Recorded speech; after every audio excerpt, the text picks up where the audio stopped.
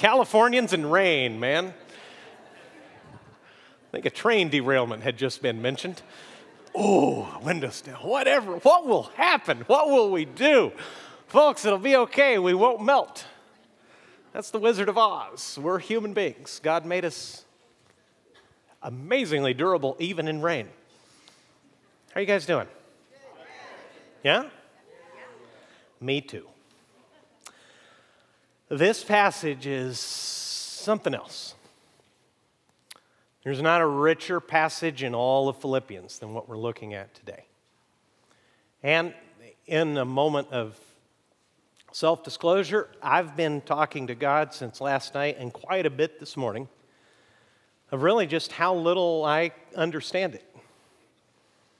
I'm not nearly as prepared as I should be, and my heart and mind can't get around all that is in this passage. It's absolutely amazing what Philippians 2 tells us about Jesus.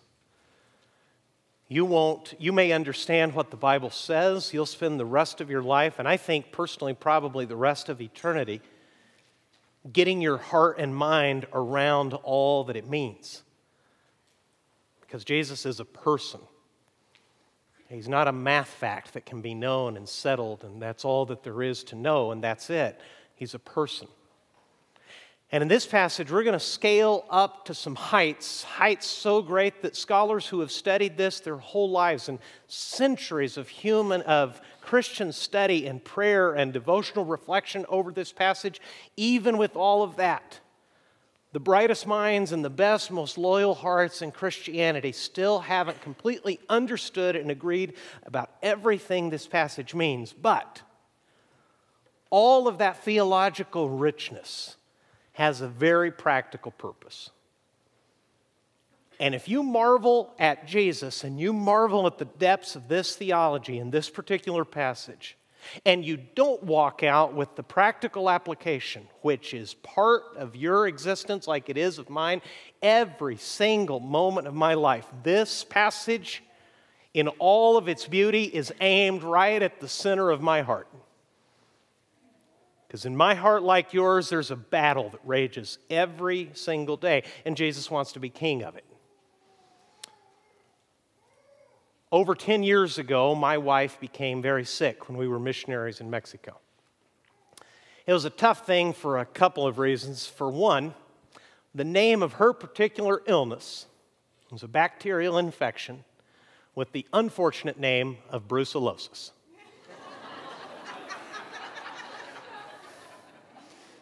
It's true. Anybody ever heard of it? No American has, because we've eradicated it in this country.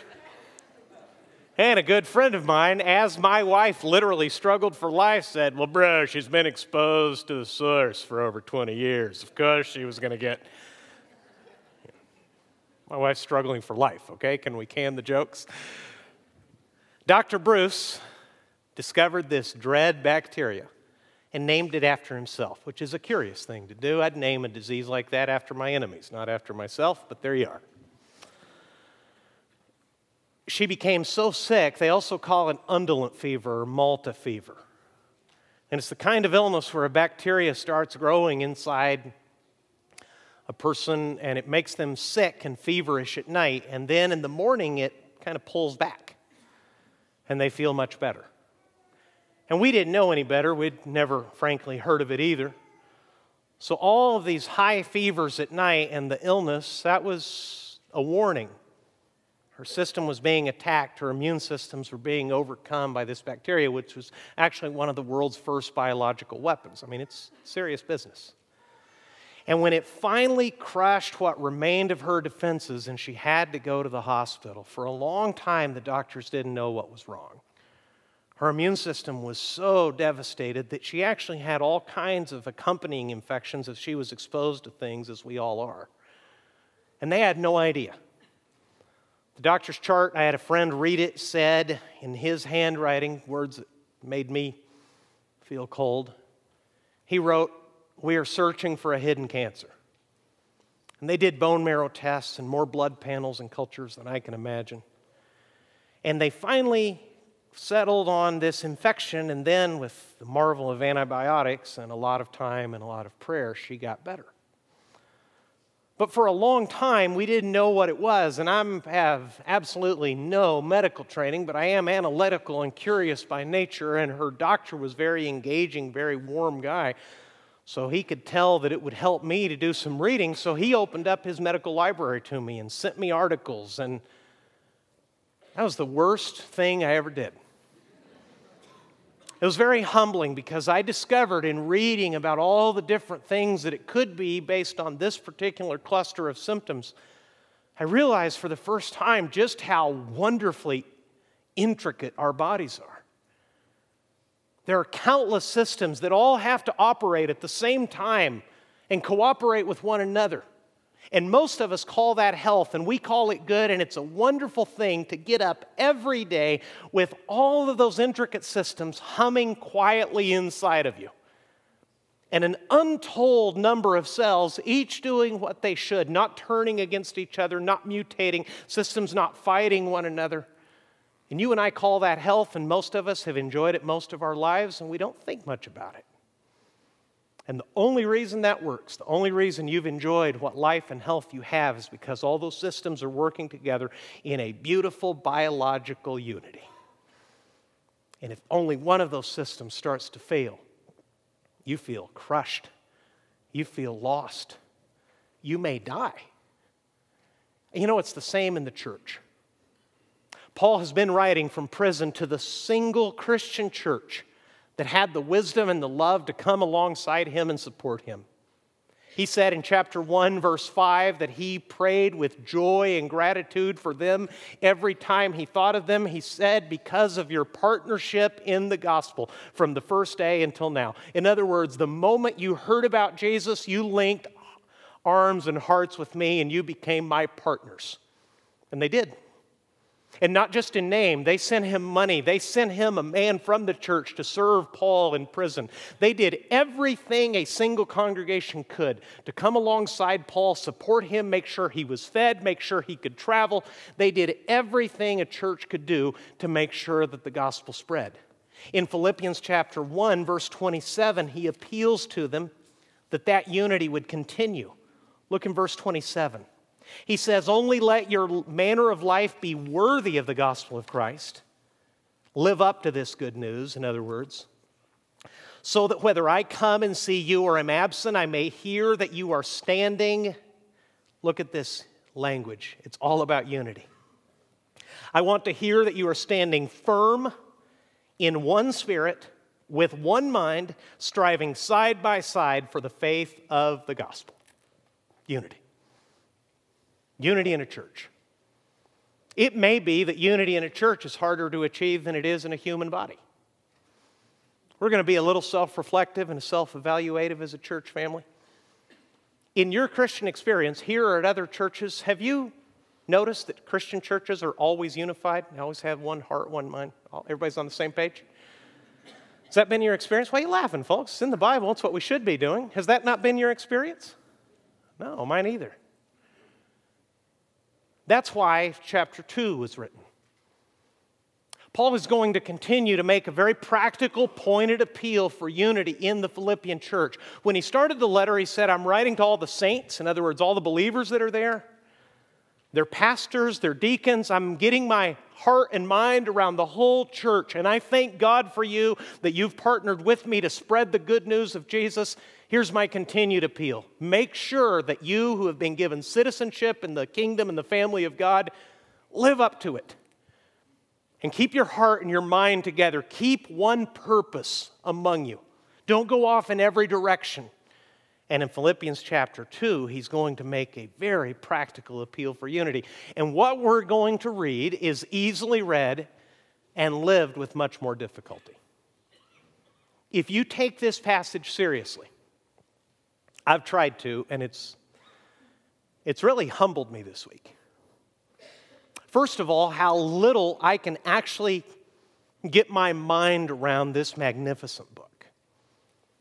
And that's because it tells me of a magnificent Savior that I'll spend the rest of eternity getting to know. And if the more you know Jesus, really, truly, if you don't know him, let me put it to you simply like this. To know him really is to love him.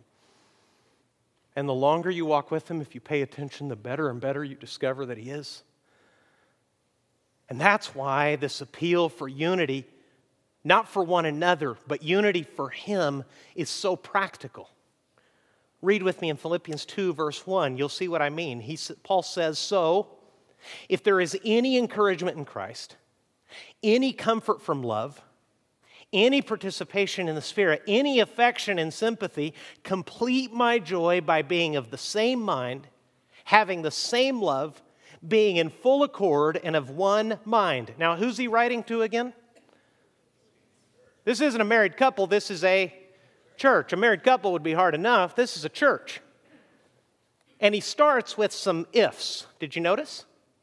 If there is any encouragement in Christ, any comfort from love, any participation in the Spirit, any affection and sympathy, complete my joy by being of the same mind.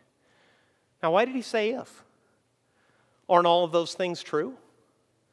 Don't we find encouragement in Christ? Don't we have comfort from his love? Don't we participate in the Spirit? If you're a Christian, don't you find affection and sympathy from Jesus and from others? Well, yes, you do. Why does Paul say if? In family terms, he's laying it on thick because he has a huge request to make. He's talking like parents sometimes do. My mother once said to me, if I've ever meant anything to you at all, oh man, what's she going to ask for? Because I got to do it, right? I'm going to shave my head, move to India. What's it going to be, Mom? When you frame it like that, if I've meant anything to you at all, here's what I want. Parents sometimes make these appeals when it means a lot to them. Paul has just told them, you have heard the gospel, you've loved it, you've partnered with me, you've been the only ones who have stood with me. Now let me make a very practical appeal. Since in Christ you have encouragement, you have the love of God and the comfort of his love, you have all of these good things that these two verses tell us. You have participation in the Spirit. You have affection and sympathy. If you have those things and those things mean anything to you, here's what I want you to do because of it. In other words, Crosspoint, if Jesus means anything to us at all, Paul has an appeal to make. Complete my joy by being of the same mind, having the same love, being in full accord, and of one mind. That's 4 phrases to say the same thing. Be unified. Stick together. Don't go off in your own chosen directions. And that's hard. That's why church life is difficult sometimes.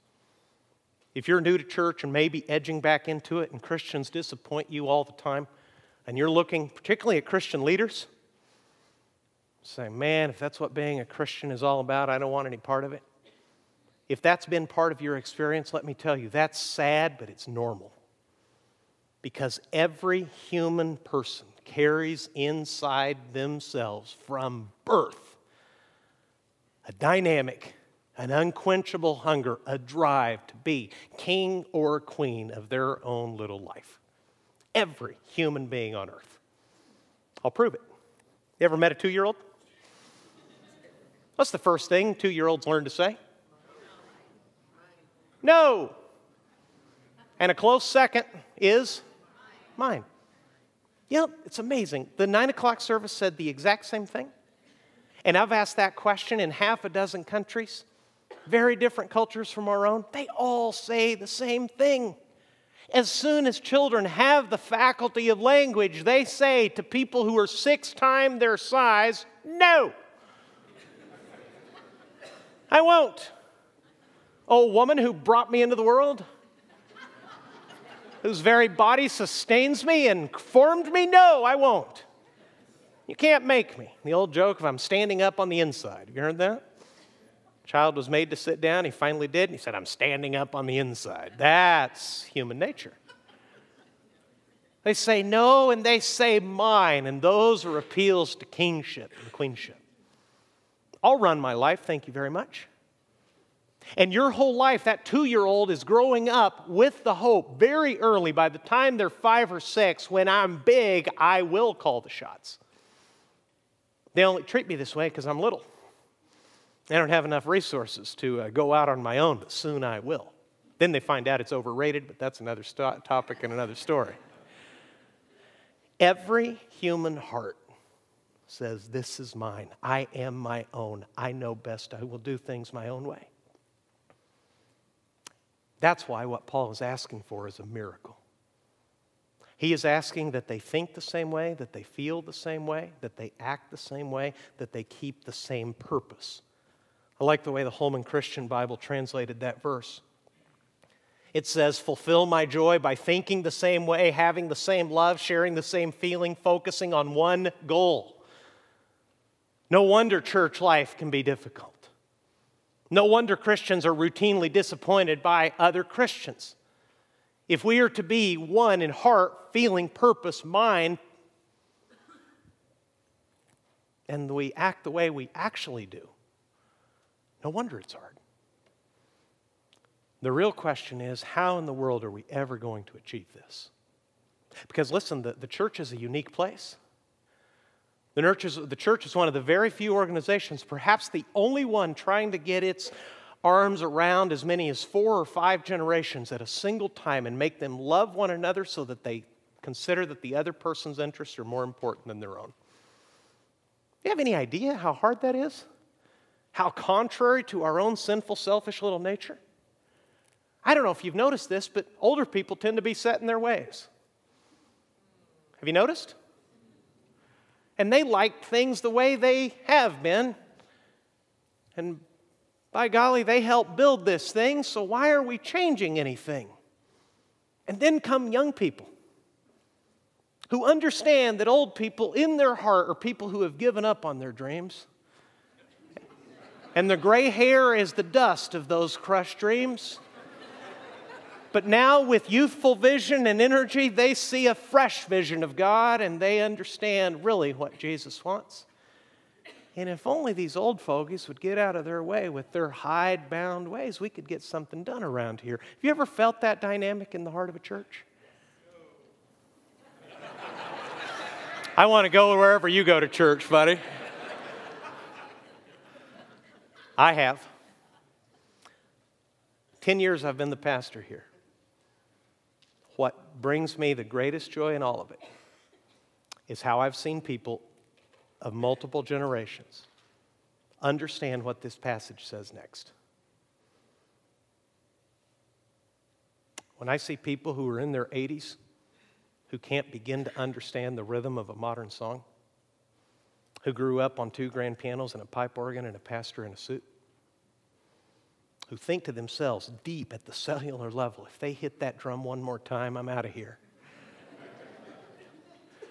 When I see those people in their 80s try to sing music that makes no sense to them, and sometimes tear up because they see kids 50, 60 years younger than they are with their hands up and their hearts raised up to God, and they say that swallowing their preference is worth it because more people are experiencing the same Savior they love, that brings me joy like you can't even begin to imagine.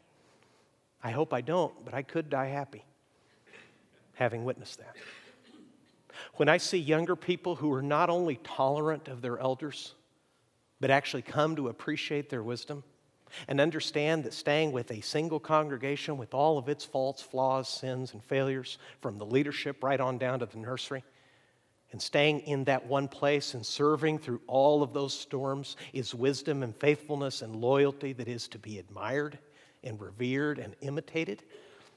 When I see a 14-year-old kid that gets that and is investing himself already in students who have special needs or very young children to whom he can support when he could be in here singing the songs he loves in the first place, I see what Paul's talking about here. But this is the constant challenge. To make no differences regarding class or education, to look across racial boundaries, because really the church is the only place that is trying to encompass people who have nothing in common except one person, Jesus.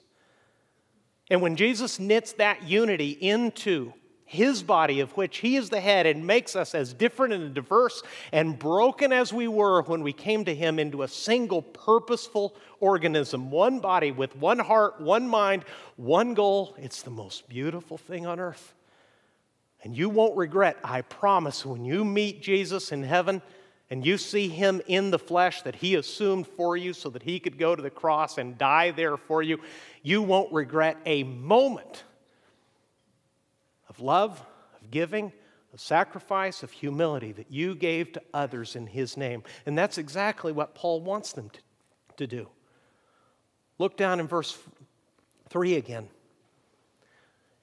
He says, do nothing. Here's how we achieve this unity. Do nothing from rivalry or conceit. Well, already I'm in trouble. Rivalry means to compete. Conceit means to impress. I don't know if you've noticed, but people care about that too. People compete, and people position their lives to impress. And Paul says, have nothing to do with it. The English translation has actually supplied a verb, so it'll make sense in English. The Greek doesn't even have a verb, and the idea is, don't even have anything to do. Don't even think about competing with one another or trying to impress one another. Again, let's be self-evaluative. I don't want to talk about church to church, one church comparing itself to another, or maybe a different, just look outside the walls. Let's look at our church. What sorts of things might a single church compete over? Membership. What else? Money. I have this ministry that's very near to my heart. Why isn't that funded? Don't you care? Don't you people get it? These people over here, they have a legitimate need, and there is a competition over money. What other sorts of things might a church compete over within itself? Time. What sorts of things might church members do to impress one another?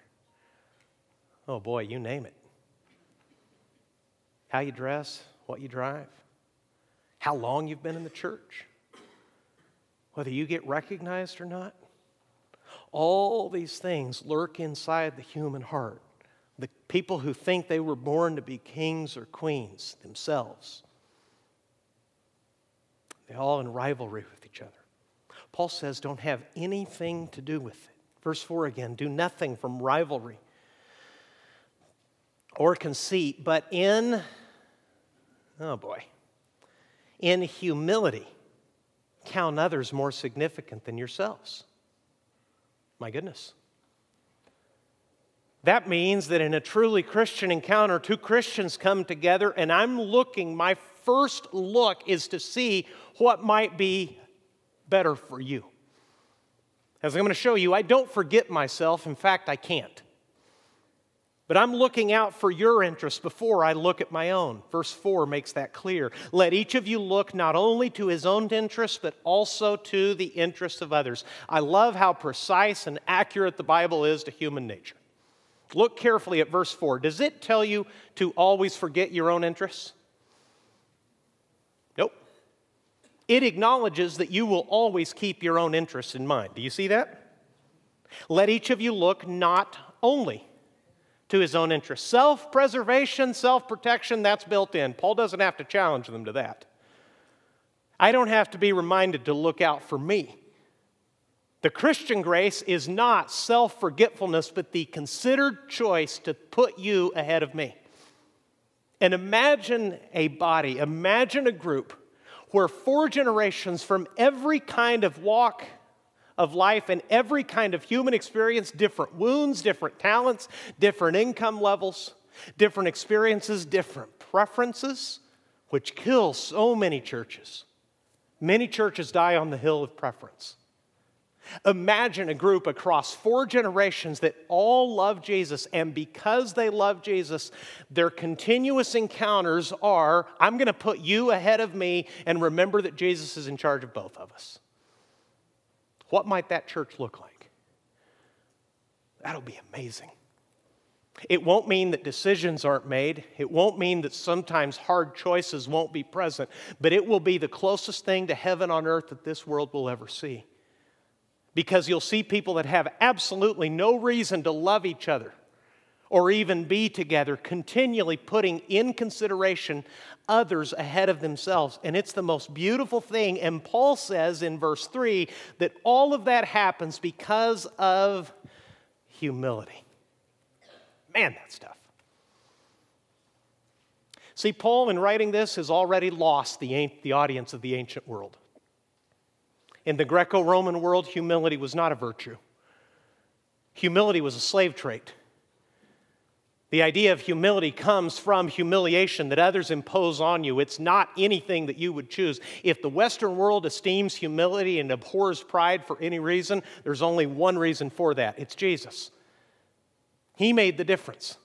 People who deny God will esteem humility, and it's because of the Spirit of Christ and the difference it's made in the entire world, especially here in the West. Paul says, in humility, what I want you to do is look not only for your own interest, but also to the interests of others.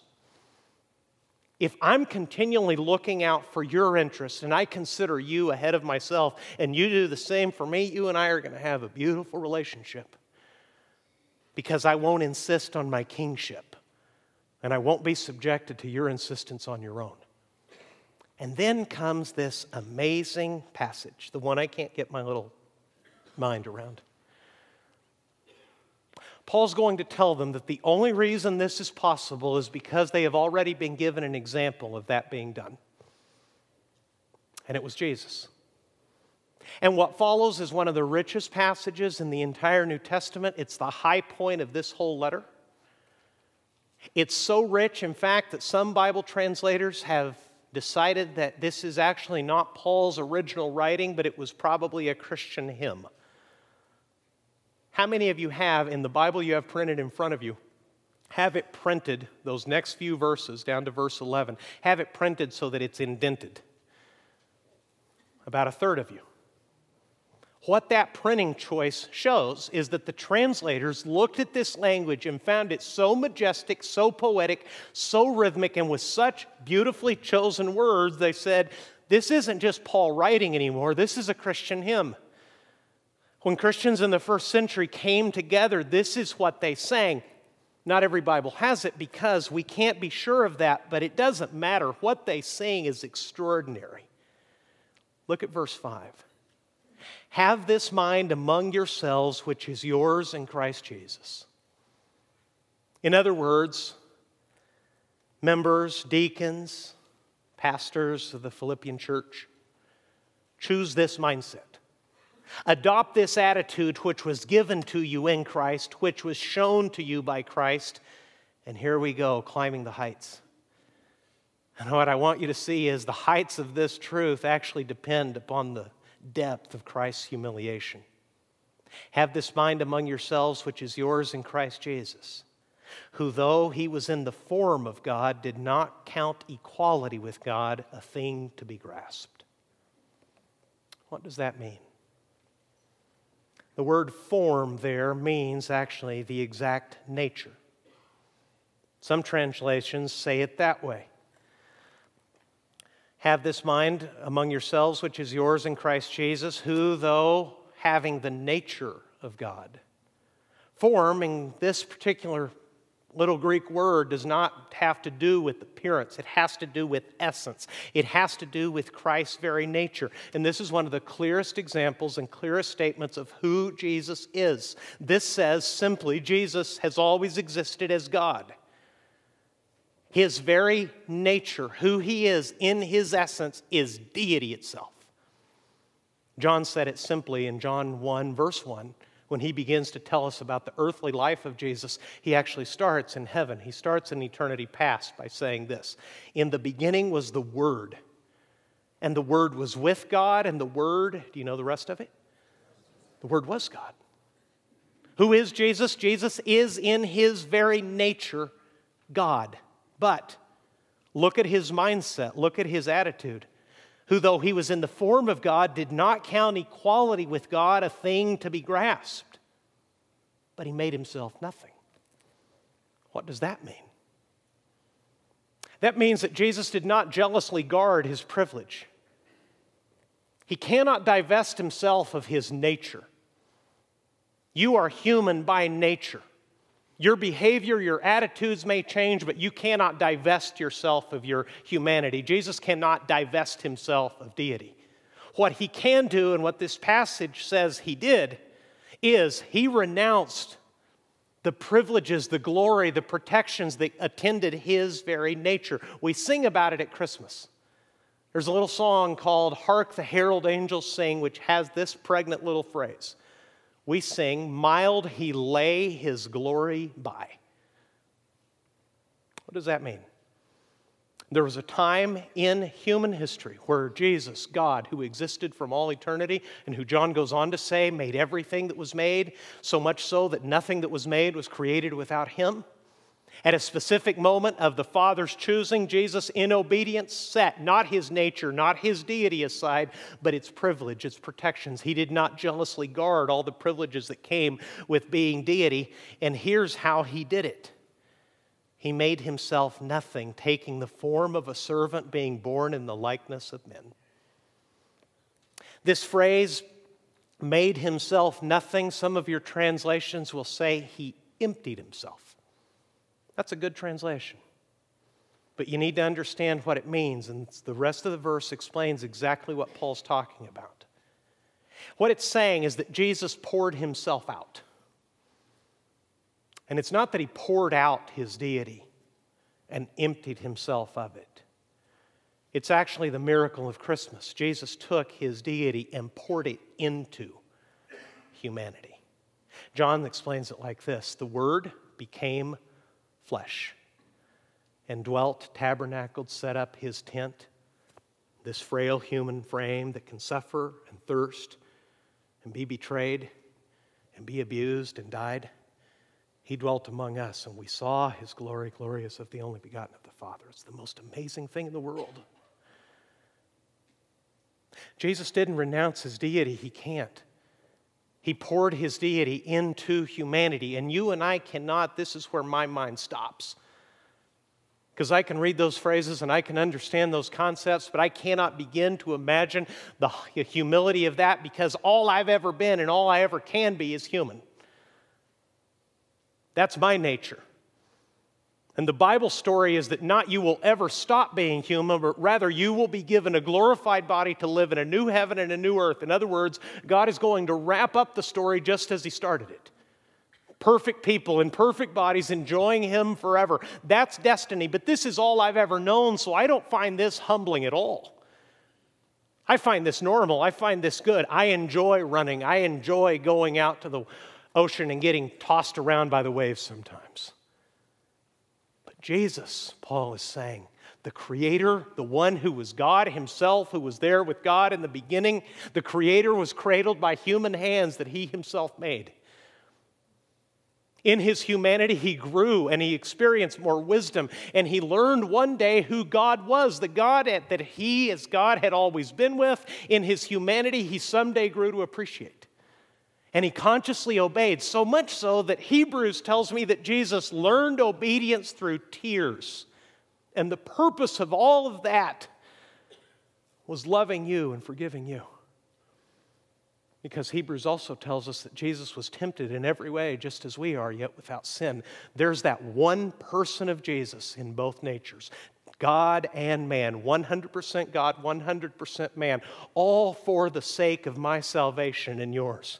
Because Paul goes on to say, the way that Jesus humbled himself is not counting equality with God a thing to be grasped, but consciously emptying himself, making himself nothing, taking the form of a servant, being born in the likeness of men, and that's not enough. And being found in human form, which was humbling to start with, he humbled himself by becoming obedient to the point of death, even death on a cross. The path for Jesus goes straight down because he chose it. It's the most stunning thing in all of the Bible. I can't begin to fathom how much humility that took. Something else to think about. There was a moment when Jesus became flesh. The astonishing thing is you continue to read the Bible and you look in Revelation And you see the final state, Jesus remains in human flesh. That's why you'll be able to see him someday. Someday, as Thomas did, you will be able to see the wounds that the cross laid upon him. In other words, there was a time when Jesus existed as the Son of God, as God does in spirit. And at another moment, he chose consciously the humiliation of becoming a man. And not a kingly man, not a man to be served, but a servant to many. Who came not to serve, he said, but to be served and to give his life a ransom through many. And that ransom lay through a Roman cross. A concept so horrifying that it was literally not mentioned in polite Roman culture.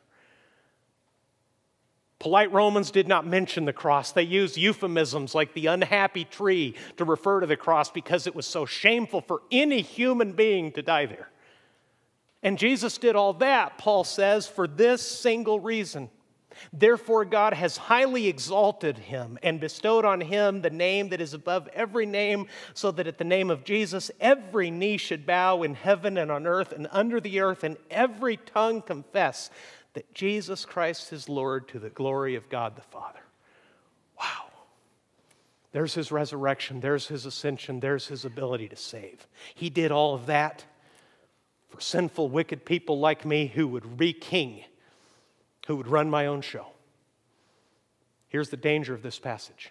Theologians love this passage so much, and I love theology, and it was my favorite subject in seminary.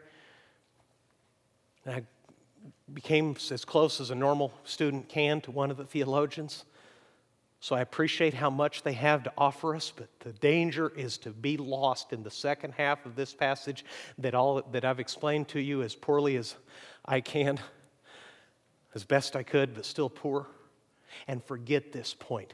The point of this rich theological passage is to remind ordinary Christians of the self-chosen humiliation of Jesus so that we will be humble like he is. See, the point of this passage is this: if Jesus means anything to us, we're going to stick together to spread the gospel by choosing to humble ourselves for each other the way Jesus humbled himself for us. See, in the ocean of this truth, my pride can't survive.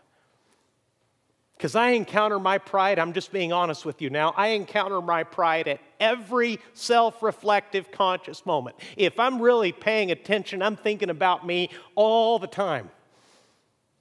Even in the middle of preaching, as humbling as that is, when things are going well, sometimes I'll think to myself, I'm doing pretty good. And a great God in heaven must say, are you kidding me? Even now, in speaking of my Son, your Savior, and your sin, you're looking back at yourself and admiring your work? How much God has to deal with. That's why he's such a good Savior. That's why this passage is so rich. He's saying to the Philippian church, listen, if you found any encouragement of Christ, if his love has meant any comfort to you at all, if you've ever tasted the Holy Spirit, if you've found affection and sympathy in Christ and in fellowship with one another, here's what I want you to do. Complete my joy in this prison. Make me as happy as I know I can be by having the same heart, feeling, and mind. Keeping one goal in mind, the spreading of the gospel. See, what makes me happy with this church is when I see people tenaciously killing off their own preferences and putting the gospel ahead of their own ideas, their own agendas, their own way of seeing things, and humbly saying, it's not the way I would do it, but praise the Lord, someone fell in love with Jesus and was saved. Oh my goodness, I can't tell you how happy that makes me. And that's what Paul is pleading for, and he's saying, Jesus has done all this for you, now you do this for each other. Jesus thought of you first, church. We should live thinking of one another first, because Christian unity can only come through Christ-like humility. What makes an offering of time and money generous at a church is people putting Jesus and others ahead of themselves. If we put ourselves first, church will wither just like that. If all the kings and queens retreat to their own kingdoms and forget the one true King, Jesus, stop putting him on the throne and the others ahead of ourselves, the church can die in a generation. It can die in a week. But if you will remember that you have this great Savior who fought past all your pride and defiance and humbled himself to death when you weren't even looking for him or didn't even know he existed, so that one day you would bow your knee before him and call him your Savior and your Lord, as Paul says, someday everyone will do. Some lovingly, some in loyalty, some only in fearful acknowledgement that he really is everything he claimed to be. When we do that, we'll be united as one body. We'll keep our heart and mind on spreading his good news, not ourselves, not our own self-interest, not the way we would do it if we were given the choice. No, we will put ourselves at the feet of Jesus, and if we're together killing off our pride in the presence of this Savior, there's going to be peace here. There's going to be unity. There's going to be purpose, and people are going to get saved as they meet the one, the only one that deserves the name Savior. Let's close by praying about it. Can I give you a minute to yourself with Jesus? If you're really, really honest, you've been putting yourself first? I do, I just told you. Could you talk to your Savior about that for a second? Does your pride still live in the presence of his humility? If so, look to him. If preferences have gotten in the way of purpose, tell him about it. Ask his forgiveness.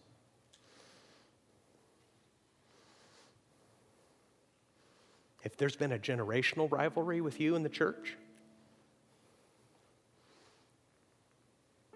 you felt a little overlooked,